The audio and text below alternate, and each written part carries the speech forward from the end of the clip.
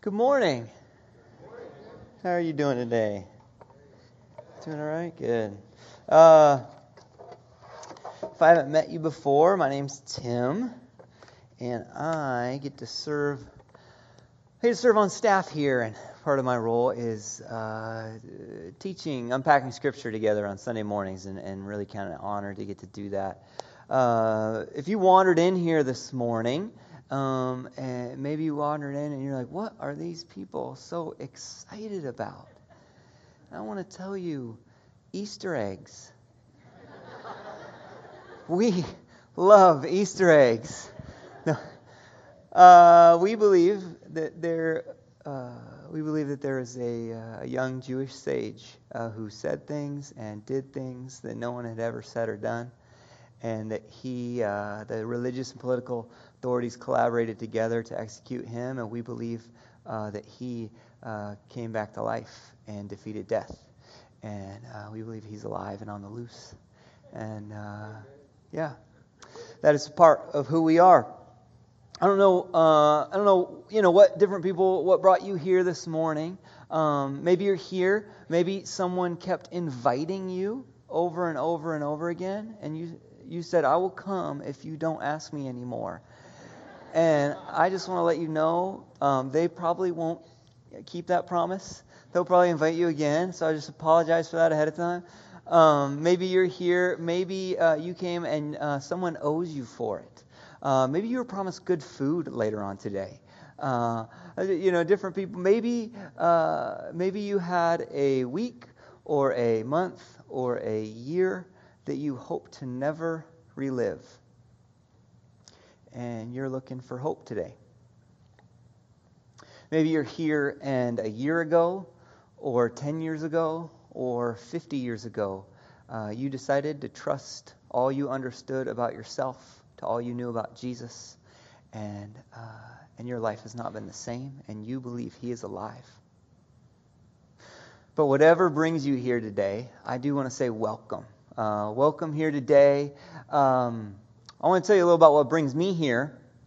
So, I believe that there are two kinds of people in this world. That there are people who thought they were cool in high school. And there were people who wanted to leave high school because of the people who thought they were cool. Humanity can be divided. Maybe it's a little oversimplifying things, but I thought I was cool in high school, and my wife still makes fun of me for it, and I deserve that, and I'd like to publicly apologize today. But in high school, I thought I had what I wanted. I was doing well academically and sports. We won the state championship. I got all these awards, and I was dating this cute girl, and I had friends, and was on homecoming court, and I had grown up in a Christian family. But I remember at the end of high school, I just had the sense of like, why would I need God? I've got what I've wanted. I've got this handle. I got life figured out. And I was like, well, I don't really want anything to do with this God because I've got it. And I was getting to the end of my senior year. This question came up in my mind, and it had to do with I was looking at different colleges, and part of that college decision for me was this bigger question of who do I want to become? What do I want my life to look like? What kind of man do I want to be? And I began, and that took me down a road where I started, I was looking on this road I was on, and I saw the road decades into the future. And the way I perceived it was choosing a career based on paycheck, based on getting people to admire me, not on passion, not on doing good in this world. I saw it looking for women looking for a wife based on looks. And I saw this life where it was a big house and a lot of toys and very much centered on me. And the more I looked down this road, the more it just sounded emptier and emptier to me. And I just found myself, I want to live for what's true. I want to live for something bigger than myself. I want to know what's most real in this world. And I found myself going into college. This question was turning on my mind. I want to know what's true. I want to know if there's a God. I need to decide what I think about Jesus. Like this Jesus figure that so many people have said is God and has changed their life. What do I think about Jesus? And for me, it wasn't. For me, the question wasn't, what do I think about my parents and their faith? It wasn't, what do I think about church? It wasn't, what do I think about other people who say they're Christian? It was, what do I think about Jesus? And those first few years of college, and there's more going on in my life, and my story's bigger than this, but I was wrestling through and I read, and I asked questions, and I thought, and I prayed, and I came to a point where I said, I believe this is real. This is true.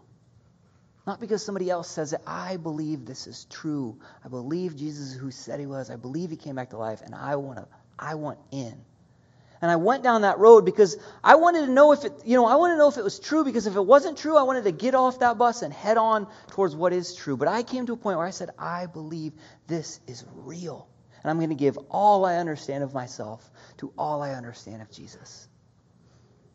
And making that commitment, for me, it hasn't meant that life's easy and there's no more questions, there's no more doubts, there's no more pain. But it means that in the midst of that, the journey of my life, I know that he is with me. And I trust in all the questions of life, I trust myself to this one who came to sacrifice himself for me. So this morning, I guess the question I would just offer up for us this morning is, where are you with Jesus? And not where are you with the church, not where are you with the people in your life who say they're Christians, not where are you with the religious right, not where are you with these things that happen in history. Where are you with Jesus? What do you think about Jesus? I think that's the question we need to wrestle with.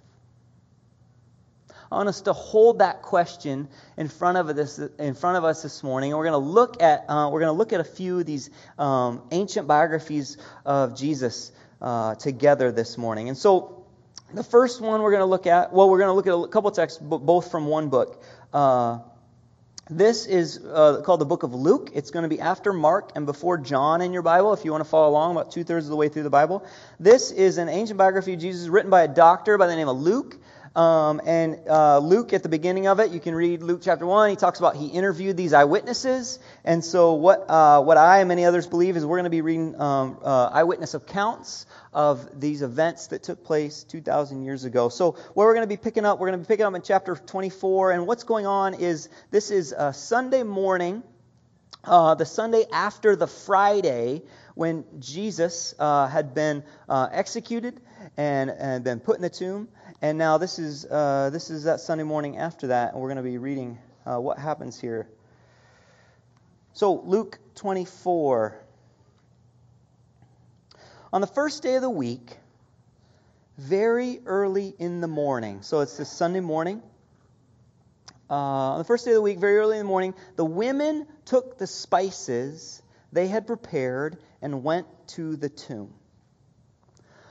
One of the things, there's these 4 different ancient biographies of Jesus. One of the things they all agree on is that in the last hours of Jesus' life, after his betrayal, his arrest, and his execution, they all agree that the majority of the male disciples cut and ran and abandoned Jesus, and it was these women followers who stuck with him through his execution. And then when it came time for his body to be prepared for burial, it's these women who show up there on Sunday morning to prepare his body for burial. So I'll just let you all discuss that over Easter brunch today. Go any farther down that road? So these women, they've been with Jesus through his death. They're there on Sunday morning. Verse 2, they found the stone rolled away from the tomb. And when they entered, they did not find the body of the Lord Jesus. So they show up, and The stone had been rolled away, and they go in. The tomb, it's like this, it's probably a kind of cave-like, carved into the rock. There's a table where the body would have been. And they go in there, and it's not there. And so you have to imagine it's kind of like it's dark out. It's kind of creepy. They just seen this guy get killed 2 days before. The body's gone. What's going on? So, don't you just kind of on edge? And then this is what happens next. While they were wondering about this, they're all crowded in there looking around. While they were wondering about this, suddenly 2 men in clothes that gleamed like lightning stood beside them. And is this an episode of Punk'd? Or is this like, what, you think, and later on we find out these are angels. Like, do you think the angels are thinking to themselves, wait until they go in the tomb and then they kind of, they get a chuckle about it later on, 2 men in clothes that gleamed like lightning appeared beside him. In their fright, do you think? In their fright, the women bowed down with their faces to the ground. But the men said to them, "Why do you look for the living among the dead? He is not here. He has risen. He isn't in there. He isn't in there. He's not there. He's alive. He has risen. Remember how he told you while he was still with you in Galilee." And then they quote Jesus, "The Son of Man must be delivered over to the hands of sinners, be crucified, and on the 3rd day be raised again." Then they remembered his words. When they came back from the tomb, they told all these things to the 11, that's the 12 disciples minus Judas Iscariot now, and to all the others. It was, and then here we get the eyewitnesses who were there, Mary Magdalene, Joanna, Mary the mother of James, and the others who were with them, who told this to the apostles. But they did not believe the women, because their words seemed to them like nonsense. Once again, you can talk about that later.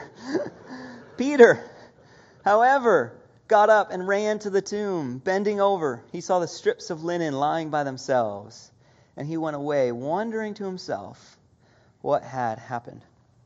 So what we, if you read on and you end up seeing what happens here, is Jesus ends up appearing to these women. The resurrected Jesus appears to these women, appears to Peter, appears to the 11 disciples, and ends up actually appearing to over 500 people. So in one of the early letters from an early leader in the Jesus movement to a group of Christians, one of these early letters says, you know that 500 people saw the resurrected Jesus, and most of them are still alive today.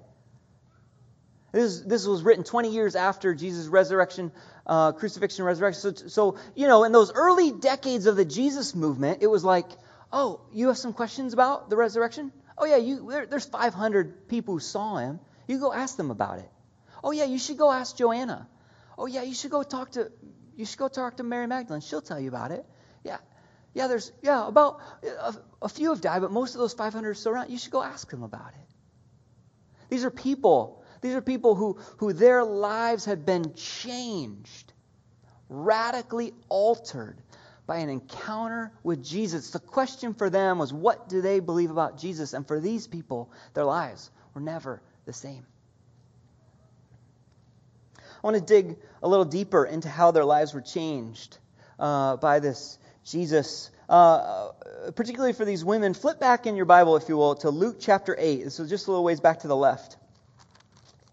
And we're going to read something. This is about what was going on a couple years before Jesus' crucifixion and resurrection. Some of the backstory for these women. And Luke 8, starting in verse 1, reads this. After this, Jesus traveled about from one town and village to another, proclaiming the good news of the kingdom of God. The 12 were with him, the 12 disciples, and also some women who had been cured of evil spirits and diseases. Mary, called Magdalene, from whom 7 demons had come out. Joanna, the wife of Chuza, the manager of Herod's household. Susanna, and many others. These women were helping to support them out of their own means.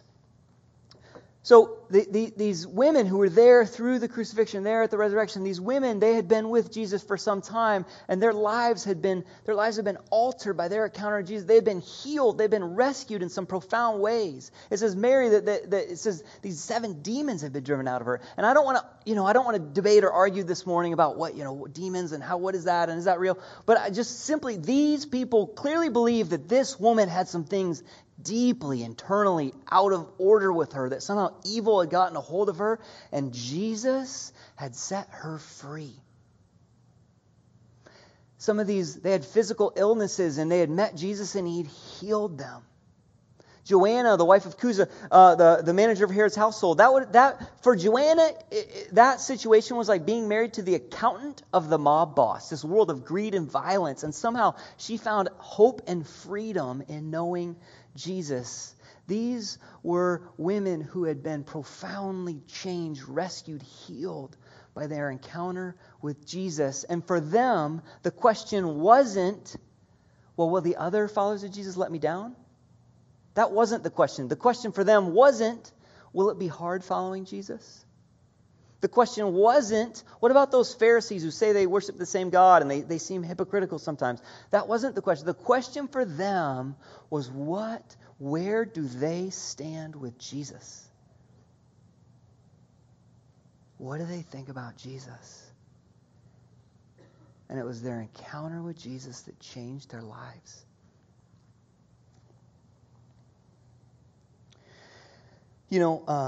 Sometimes I'll talk with people about faith, and different things will come up. What do you think about faith and this kind of thing?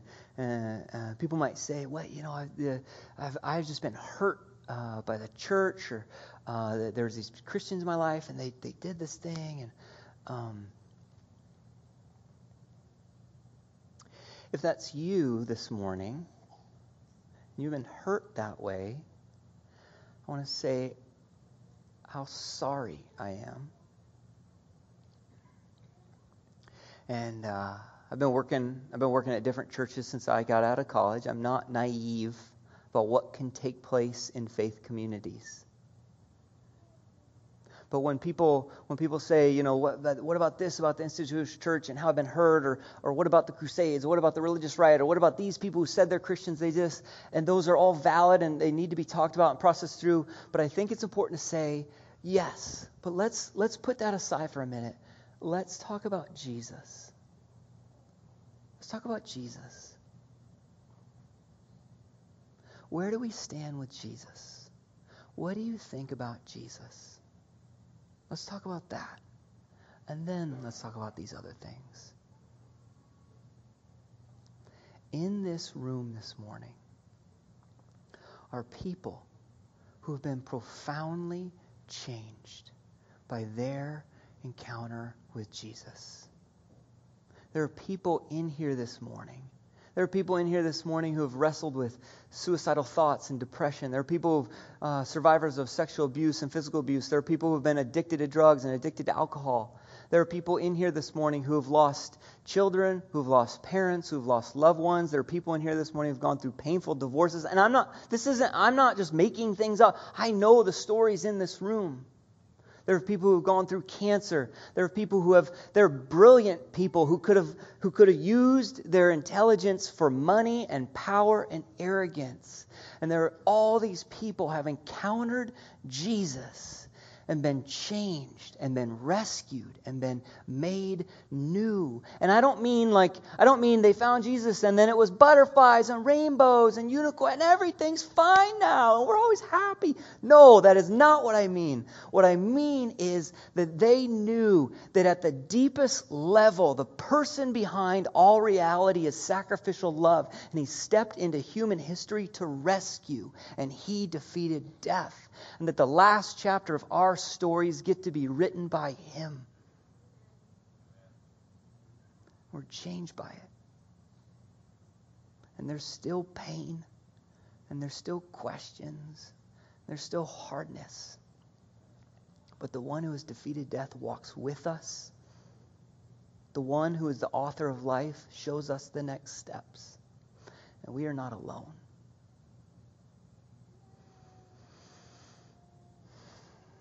I believe the question is, where are we at with Jesus? Where are you at with Jesus?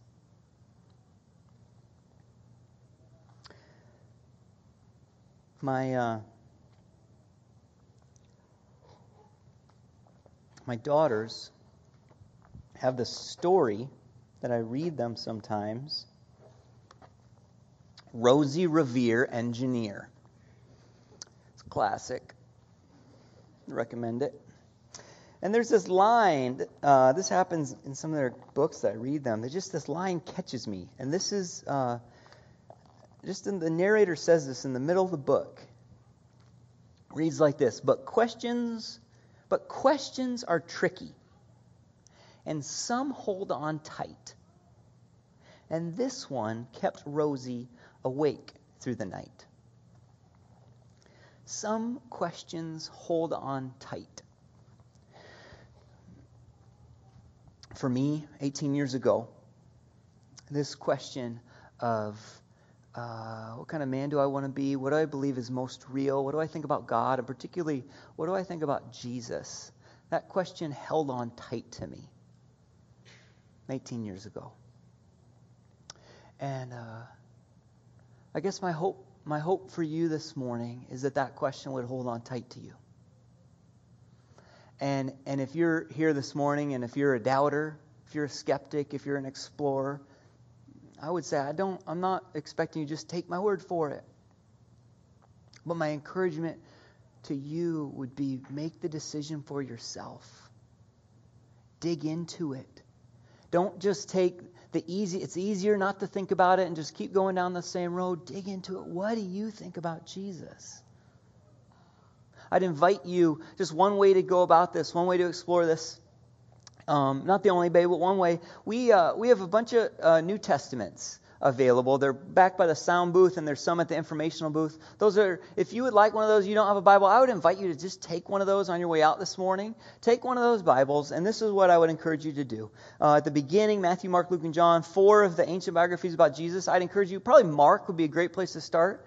And get the Bible, get a friend. Well, you already have a friend. Choose a friend, invite a friend to set up a weekly appointment every couple weeks and just get together and say, will you read through this with me? And will you read a chapter and then talk about it? You want some good food or some good drink when you do that? Just a recommendation. And just pray, hey, Jesus, if you're real, will you show me? Will you show me? And read through those ancient biographies of his and make your mind up for yourself. Where are you at with Jesus? I want to let you know that you are welcome to be here with us while you're exploring. That we are comfortable with questions. We don't think Jesus is scared of questions. He was a great question asker himself. Over the coming weeks, we're going to be doing a series on 1st and 2nd Kings, and these are actually books that Jesus read as a kid and growing up and into his adult life that shaped his understanding of who God is and who he was and his mission in the world. And so you're welcome to be part of this community as you explore and ask those questions and do that with us.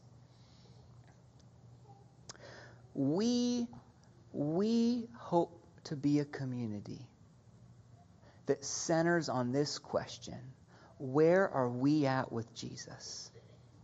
We don't want to be a place of religious games or religious posturing or just doing things because it looks good. We desire to be a people that centers on this question: where are we at with Jesus? And we have become convinced that he is the most compelling figure in all human history.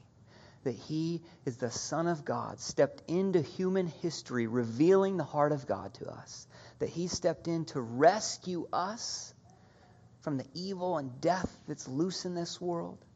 That he defeated death itself. And that when we trust him, he gets to write the last chapter in our stories. Let's pray.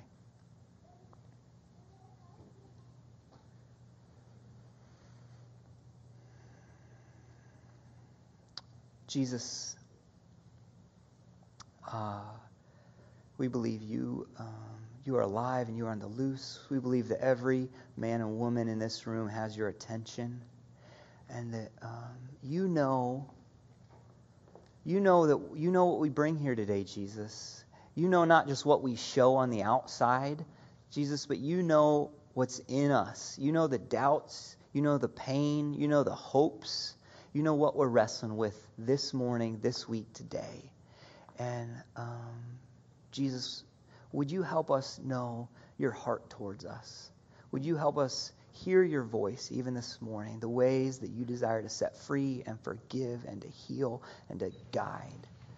Jesus, we trust you, and we open ourselves up to you now for you to speak again to us. In your name, amen.